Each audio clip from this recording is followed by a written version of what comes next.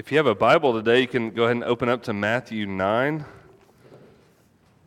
I guess really we're going to look at the last half of Matthew 8, starting verse 23, and we're going to go all the way to 9, verse 13.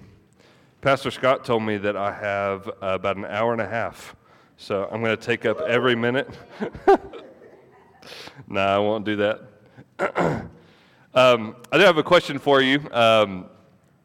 Have you ever been around someone who walks in authority that they don't have? Your response tells me everything I need to know. Yeah, I think we've all done that, right? We've all been around someone and maybe walked with people that when we're being honest. We look at maybe how they carry themselves in certain situations, things like that. And it could be true. It could be a true statement to say that they walk in authority that they don't have. I see this in two ways. I think both of them kind of humorous. So I grew up in the church, and one of my favorite places to serve as a teenager, as a young adult, and even as an adult now is the exact opposite of what I'm doing right now. It's back there in that booth. I love to run sound. In fact, I was just on the phone with our sound guy. Of course, things break whenever I'm not there, and something broke, and we had to fix it over the phone, and we figured out that we weren't going to fix it, so we came up with some sort of emergency plan to get things going so they can have church. But I love running sound. One of the things that is funny to me about running sound is that the person in my position telling the person in their position how things should go. You see, there's a problem with that. Those speakers are not something that I can hear, right? They are the ones with the authority, and they're actually in the best spot to know what to do to make things sound good. And so the person. Sometimes this happens with our band at church. Someone in the band will go, "Man, it just doesn't sound good out there." And the sound guy, with every ounce of grace that he can muster, says, "Are you out here?" Well, of course they're not. They're on the stage, right? They have no idea what it sounds like out there. And so that's an area in every Sunday sometimes where we have someone on stage that because they're on stage, maybe because we're on stage, we feel like we've got a little bit more authority than we actually do, and we start telling the sound person or the pro presenter operator or whatever what they need to be doing, and truthfully, we deserve to be told that we need to stay in our lane, right? So I think that's an example. Maybe a funnier example is related to a little girl that's back there sitting with my wife. Her name is Hallie Jo. Has anybody ever been around a 2-year-old that acts like they have authority that they don't actually have? Yeah. My almost fourth grader is raising her hand saying, "I live with one." Yeah, I think that is absolutely true of many, if not all, 2-year-olds. So when we will tell Hallie that she needs to do something, maybe we'll say, "Hey, go." We'll ask her to help us with something. So we're cleaning out the car, and we're trying to get all the stuff in the trash, and we need, let's say, the handheld vacuum cleaner. And we say, "Hallie, will you go and get the vacuum cleaner for us?" And she'll look at us dead serious in the face and say, "You stay there. You stay there." Which she's saying, "You stay there." So she's telling us, the grown adults who make sure that she has food to eat, right? "You stay there while I go get the vacuum cleaner." This little girl does not, there are some 2-year-olds that I question whether they do actually have the authority that they demand from their parents. But this one doesn't. She doesn't have the authority to tell us, although we do play along sometimes because it's funny. So I think that those two examples, and you can think of many more, they reveal, I think, that when someone is acting outside of the authority that they actually have, it can be sometimes annoying, sometimes cute, right? Keep those two words in your head. for the end of our time together today. So today we're going to take a look at 4 different instances in the last half of chapter 8 in Matthew to the first half in chapter 9. 4 different instances of Jesus exercising his authority. Jesus exercising his authority. And we're going to see what exactly does that tell us about him, and what does it tell us about us. So it's a lot of scripture, so I'm going to walk through some of it. If you'd like to read along, great. If you'd like to listen along, great. I'm good either way. So we'll start in Matthew 8, verse 23. Matthew 8, verse 23. It says, "As he got into the boat, his disciples followed him. And suddenly a violent storm arose on the sea, so that the boat was being swamped by the waves. But Jesus kept sleeping. So the disciples came and woke him up, saying, 'Lord, save us, we're going to die.' And he said to them, 'Why are you afraid, you of little faith?' Then he got up and rebuked the winds and the sea, and there was a great calm. The men were amazed and asked, 'What kind of man is this? Even the winds and the sea obey him.' Now when he had come to the other side," that means the other side of the Sea of Galilee, "to the region of the Gadarenes, 2 demon-possessed men met him as they came out of the tombs." This is one of my favorite passages of Scripture right here. "They were so violent that no one could pass that way. Suddenly they shouted, 'What do you have to do with us, Son of God? Have you come here to torment us before the time?' A long way off from them, a large herd of pigs was feeding. 'If you drive us out,' the demons begged him, 'send us into the herd of pigs.' And Jesus says, 'Go.'" That's it. He says, "Go. Go," he told them. So when they had come out, they entered the pigs, and the whole herd rushed down the steep bank into the sea and perished in the water. Then the men who had tended them fled, and they went into the city and reported everything, especially what had happened to those who were demon-possessed. At that, the whole town went out to meet Jesus, and when they saw him, they begged him to leave their region. How sad. They begged him to leave their region. So he got into a boat, he crossed over, and he came to his own town. I think that's interesting to me. We're talking about the King of all kings, and he gets asked to leave, and he does. He does.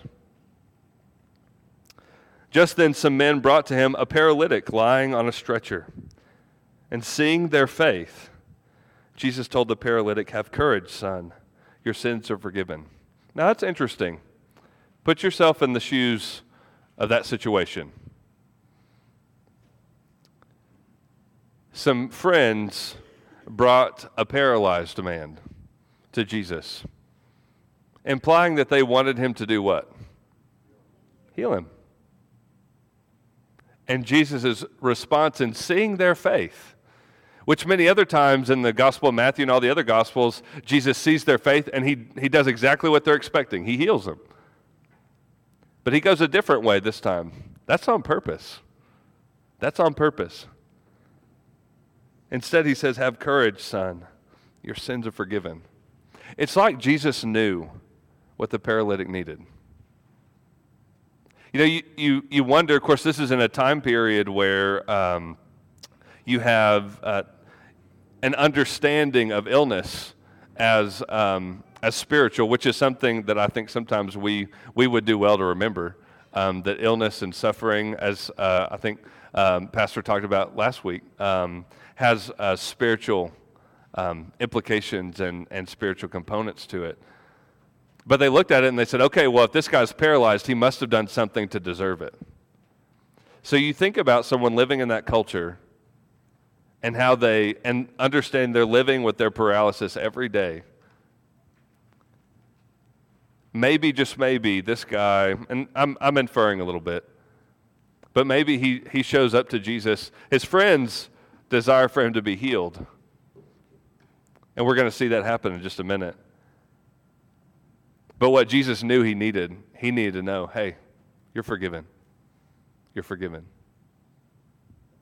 Wow. And does that before he heals him. Verse 3, at this, some of the scribes said to themselves, he's blaspheming. And perceiving their thoughts, Jesus said, I love that. Perceiving their thoughts, right? He didn't even have to hear them. He knew. He was like, these knuckleheads, they just don't get it. So it says, why are you thinking evil things in your hearts? For which is easier, to say your sins are forgiven or to say get up and walk? He says, I know what you're thinking. I know how you work. Which one's easier? Well, obviously, saying your sins are forgiven, that's easier. It's not verifiable either. It's not something where you can go and just immediately go, okay, yeah, he's good. He can actually say that. Verse 6, but so that you may know that the Son of Man has authority on earth to forgive sins. That's how Jesus described himself, Son of Man. He told the paralytic, get up, take your stretcher, and go home. So he got up and he went home. He did exactly what Jesus said to do.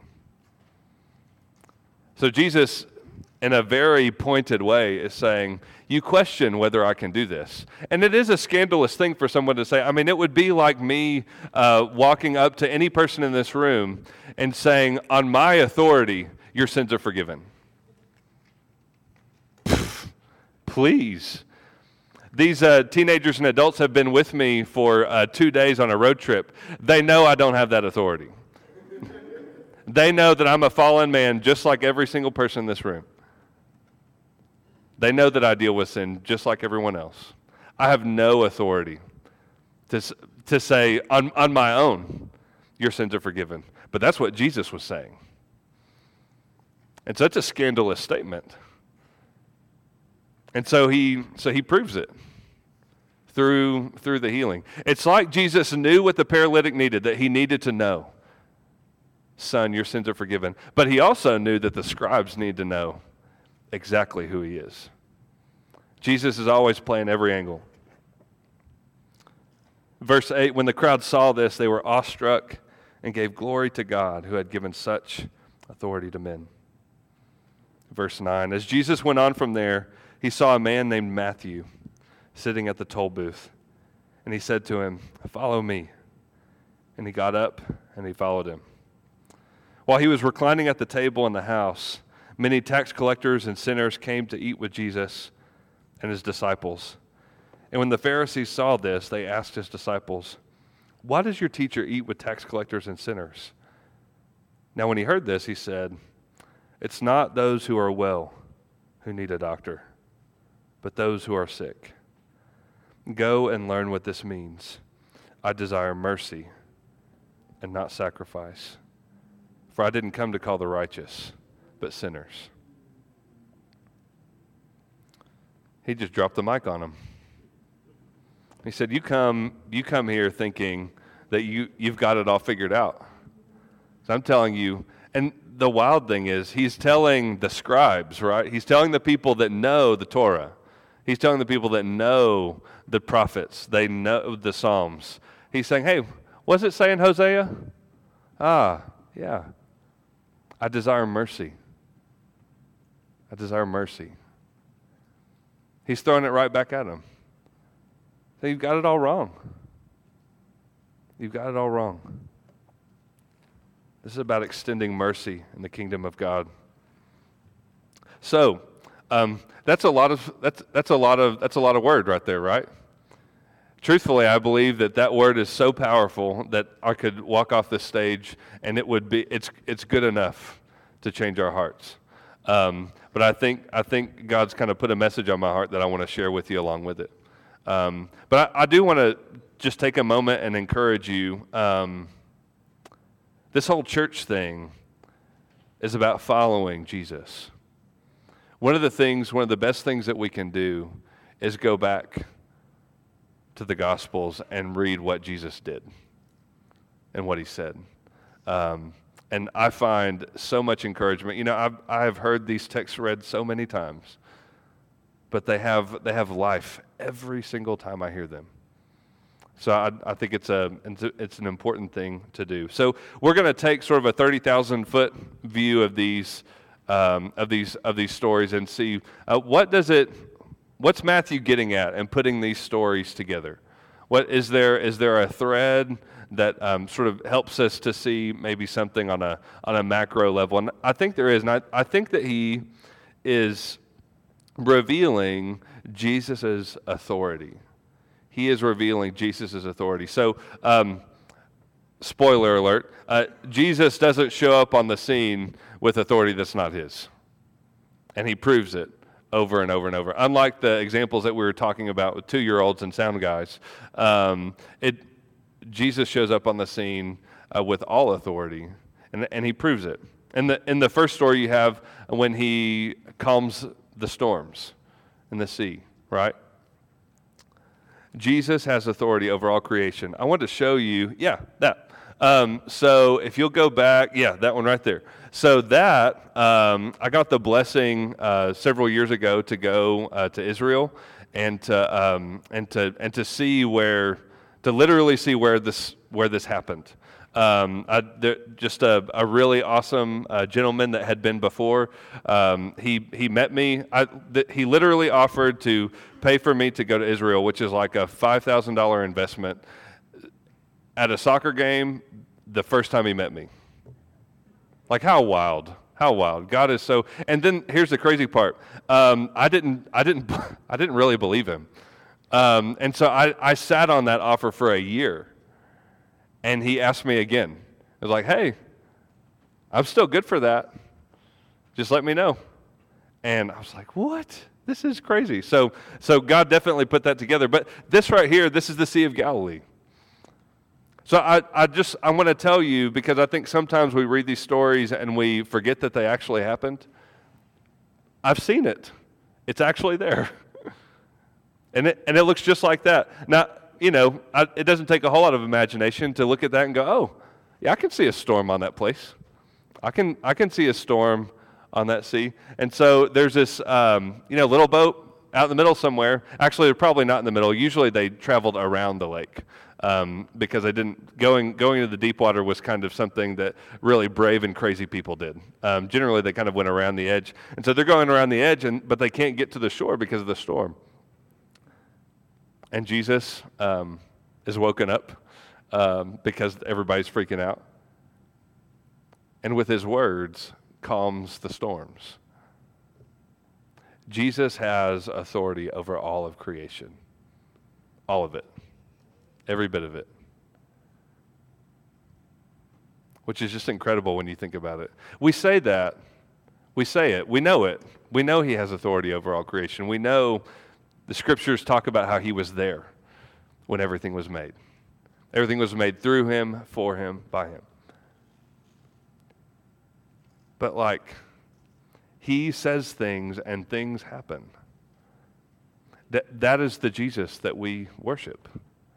That is the Jesus that we center our lives on. That this church is built on the foundation of him and what he has done and what he has taught is truth.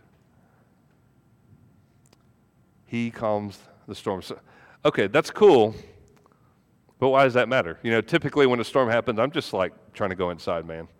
I'm not. It doesn't always come to mind first to ask God to just calm it right there. Although, if it does, I hope I have faith to pray it.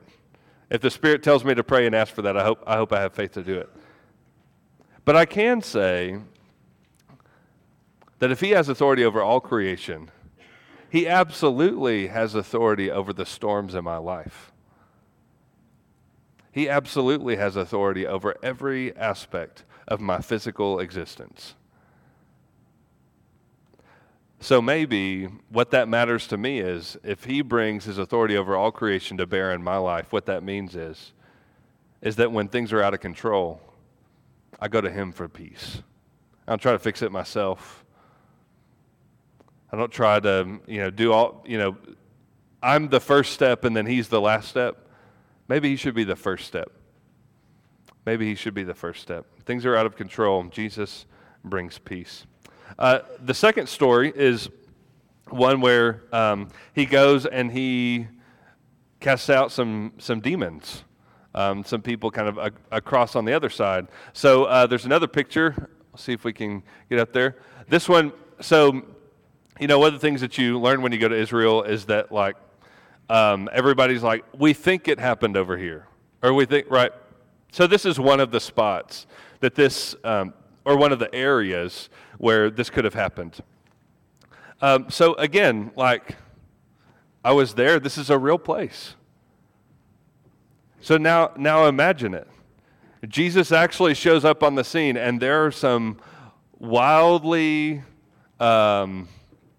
possessed people in a graveyard that are as broken can be. And Jesus shows up, and he doesn't even have to say anything. The demons know his presence. They know he's there. And they call out to him and say, hey, if you're gonna do this, we'd like to go in the pigs over there. And he says, go. And it happens. Now that's authority. You ever seen that happen in life? Someone who has authority. Everybody knows it in the room, and when they say something, everybody does it. Jesus has that with every spiritual being. Every spiritual being that we can't see. The whole heavenly throne room and realm. That's the authority that he has. He says, go, and they go. The demons aren't even on Jesus' team, and they have to listen to him. Right? Jesus has authority over all creation. Jesus has authority over all spiritual powers. The truth is whether we like to admit it or not, we wage a spiritual war every day. We are involved in it. And we can ignore it to our detriment, or we can recognize it and put on the armor of God, as Paul tells us to in the book of Ephesians.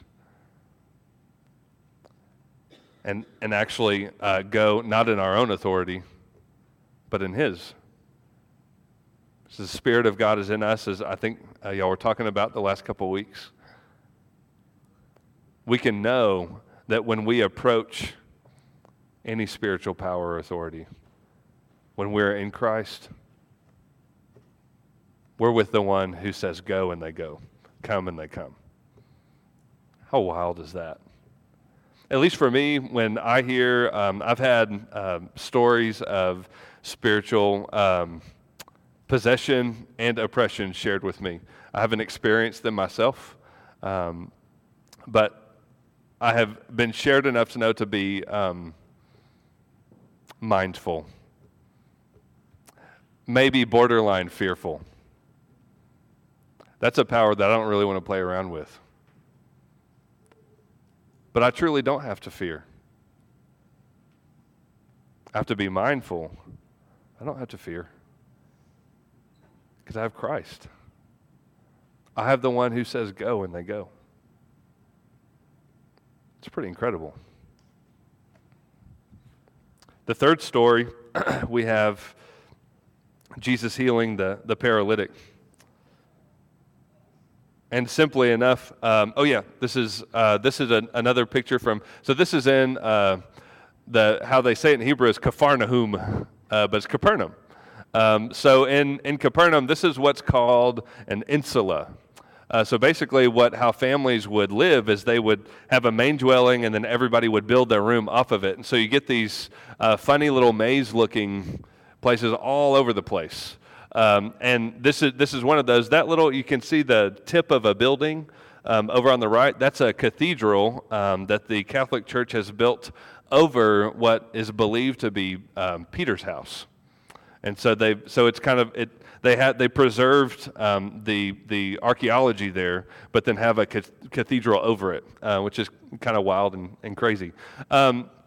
So this is, if you go back and you look at the other accounts of Jesus healing the paralytic, you'll see that it could be that if these are the same instances, which I think we can pretty surely say that, it happened in a home. And Matthew just leaves out the details where they drop him through the roof and all that stuff because he's getting to the point that Jesus is has authority to forgive sins. But this is, likely could be a residence that this could have happened in or close to. Isn't that wild? That we, like God in His grace, has preserved that so that we can look at it and touch it.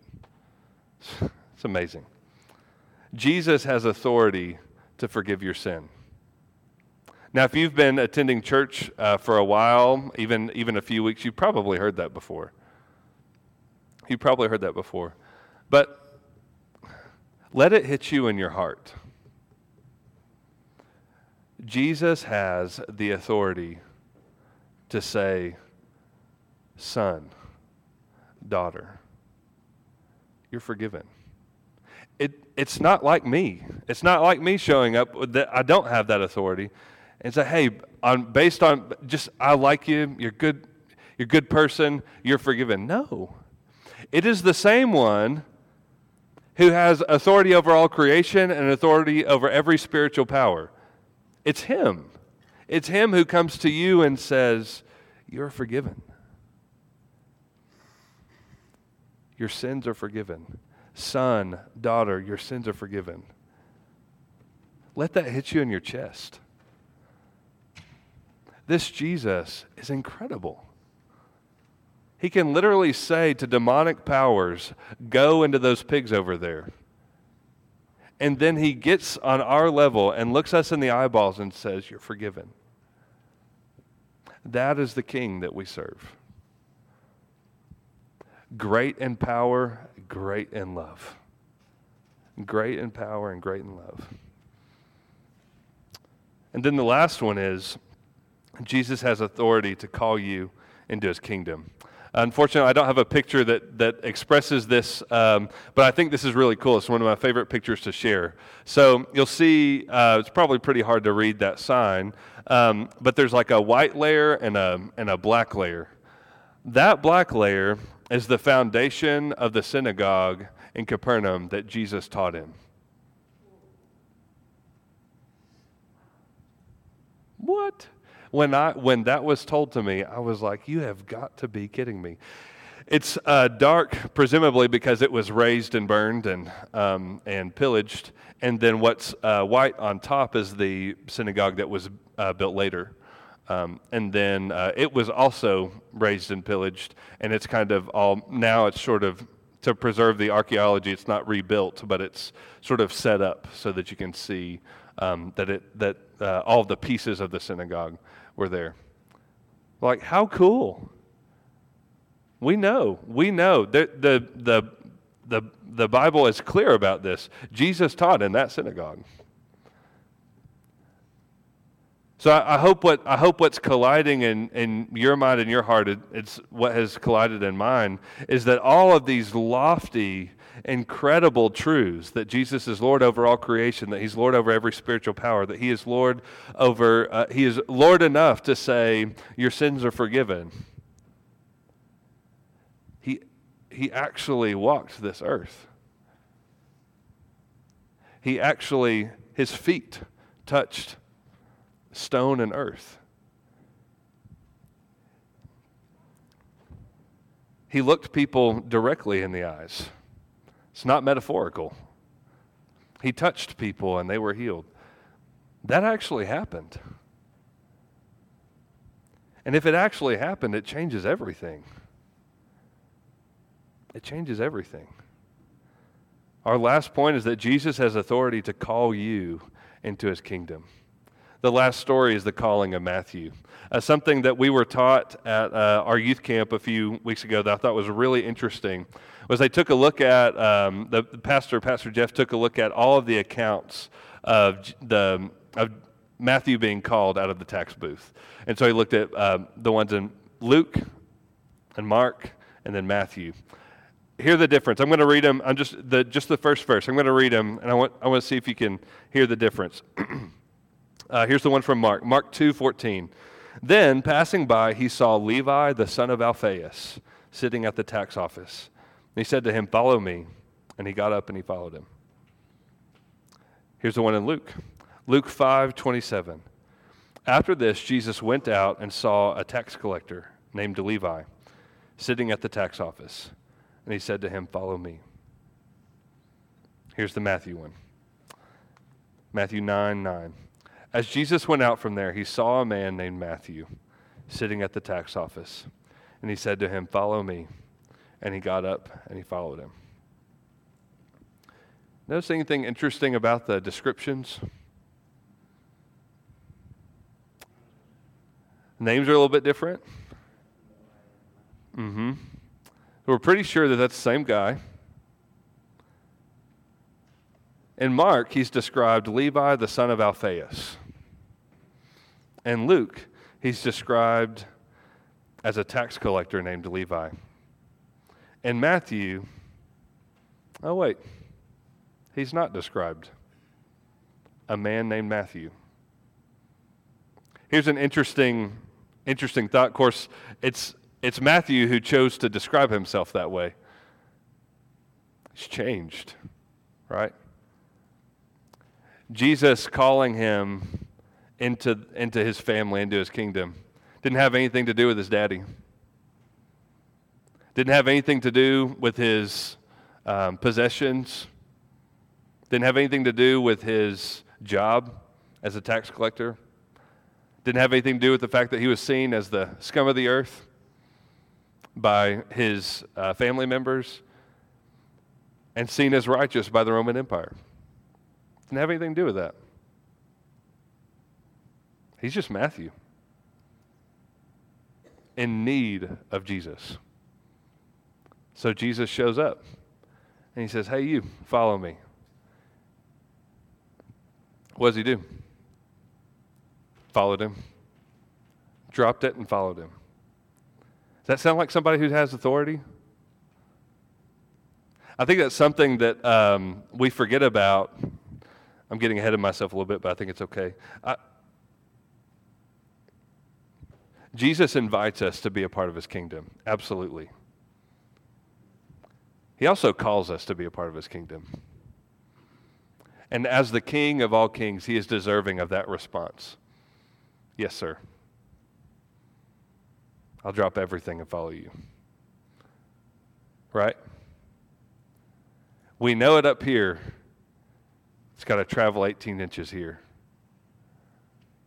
That we have the same response as if someone comes who has great authority and tells us to do something. We're talking about the one who has authority to say, "Wind, stop it. Demon, go. Son, your sins are forgiven." That's who we're talking about. So when he says, "Come and follow me," how silly is it that we say, "Oh, I'll think about it." No, he has the authority to say, "Hey, come on." The proper answer is yes. Yes. His authority over all creation. He has authority over every spiritual power. He has authority to forgive you of your sin.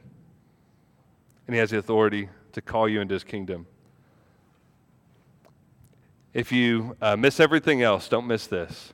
Jesus is calling you to healing, forgiveness, and adoption in his kingdom. And he has the authority to do it. He can back it up. He did over and over and over. And truthfully, if all of that wasn't enough, we have the cross. We have the empty tomb. He showed up. He has every bit of authority that he claims. And so I think we're at the crossroads with Matthew. Will we see the love in his eyes, the forgiveness that he truly extends and can extend, the power in his word, the authority that he carries? And we say yes. Yes. By the way, that's a daily thing, right? Something we do every day we wake up. Sometimes I do that better than others, right? So I think the danger is that we treat Jesus' authority like we do of those who think that they have some, but they don't. That's cute. That's nice, Jesus. Thanks for that. Thanks for that forgiveness. I really appreciate it.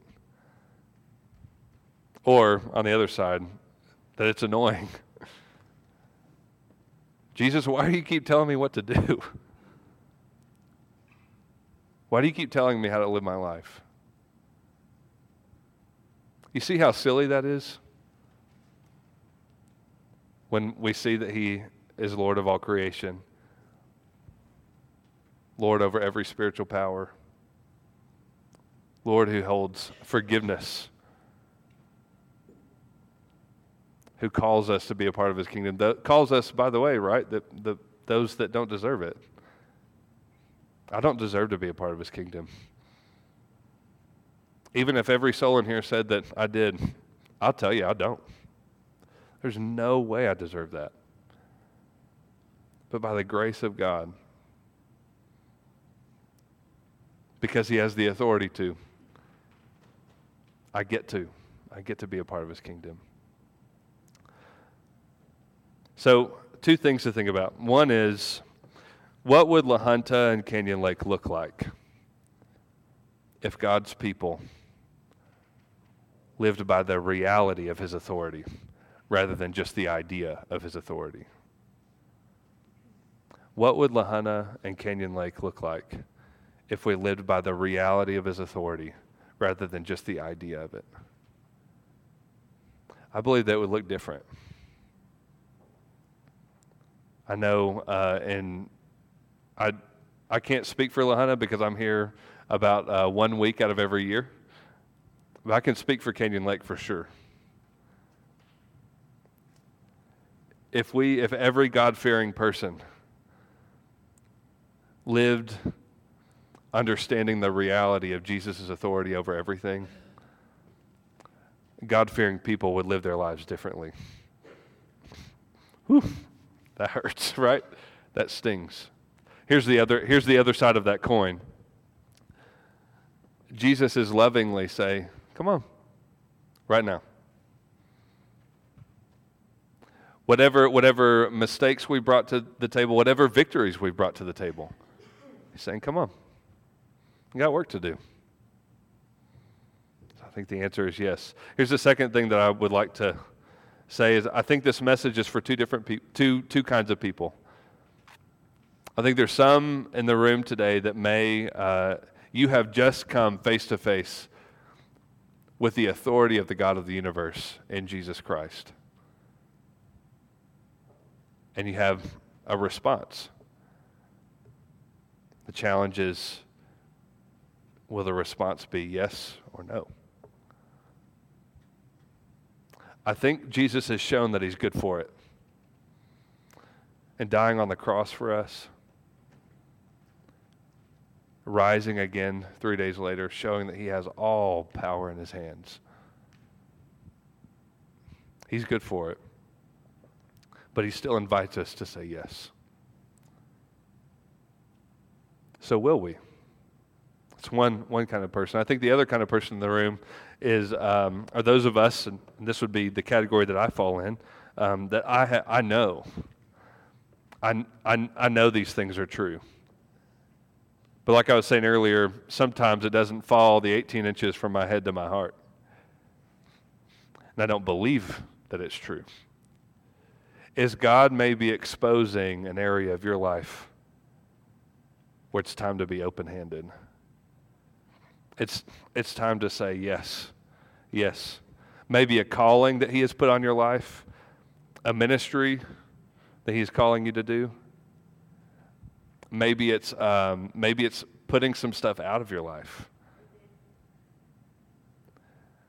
Maybe it's forgiveness. That's one of the big ones that goes unnoticed sometimes, where we hold resentment towards people in our heart. And that doesn't honor the Lord. Jesus is the only one that gets to do that. But he chooses not to. He chooses to say, son, daughter, you're forgiven. So maybe it's forgiving someone that needs to be forgiven. Whatever it is, for those of us who have encountered the authority of Christ and said yes already, my challenge is to you is to, will you allow King Jesus to reign in every area of your life?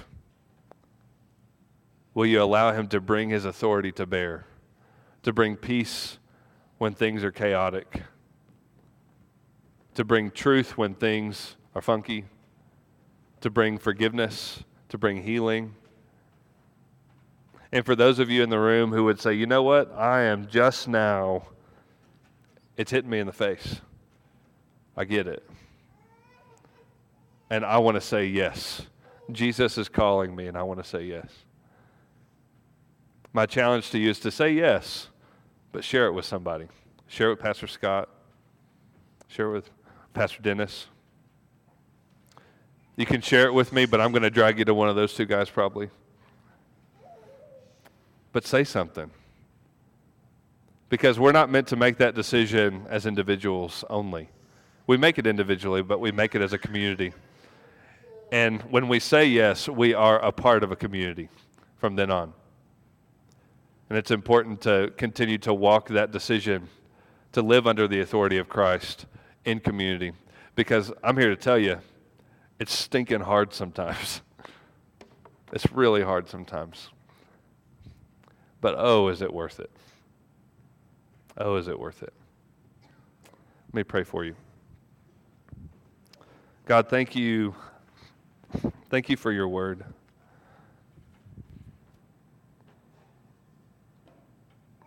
Thank you for backing your authority up.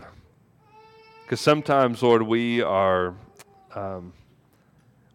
faithless and we miss it. But God, over and over and over, you are here to look us in the eyes and say, son, daughter, you're forgiven. Follow me.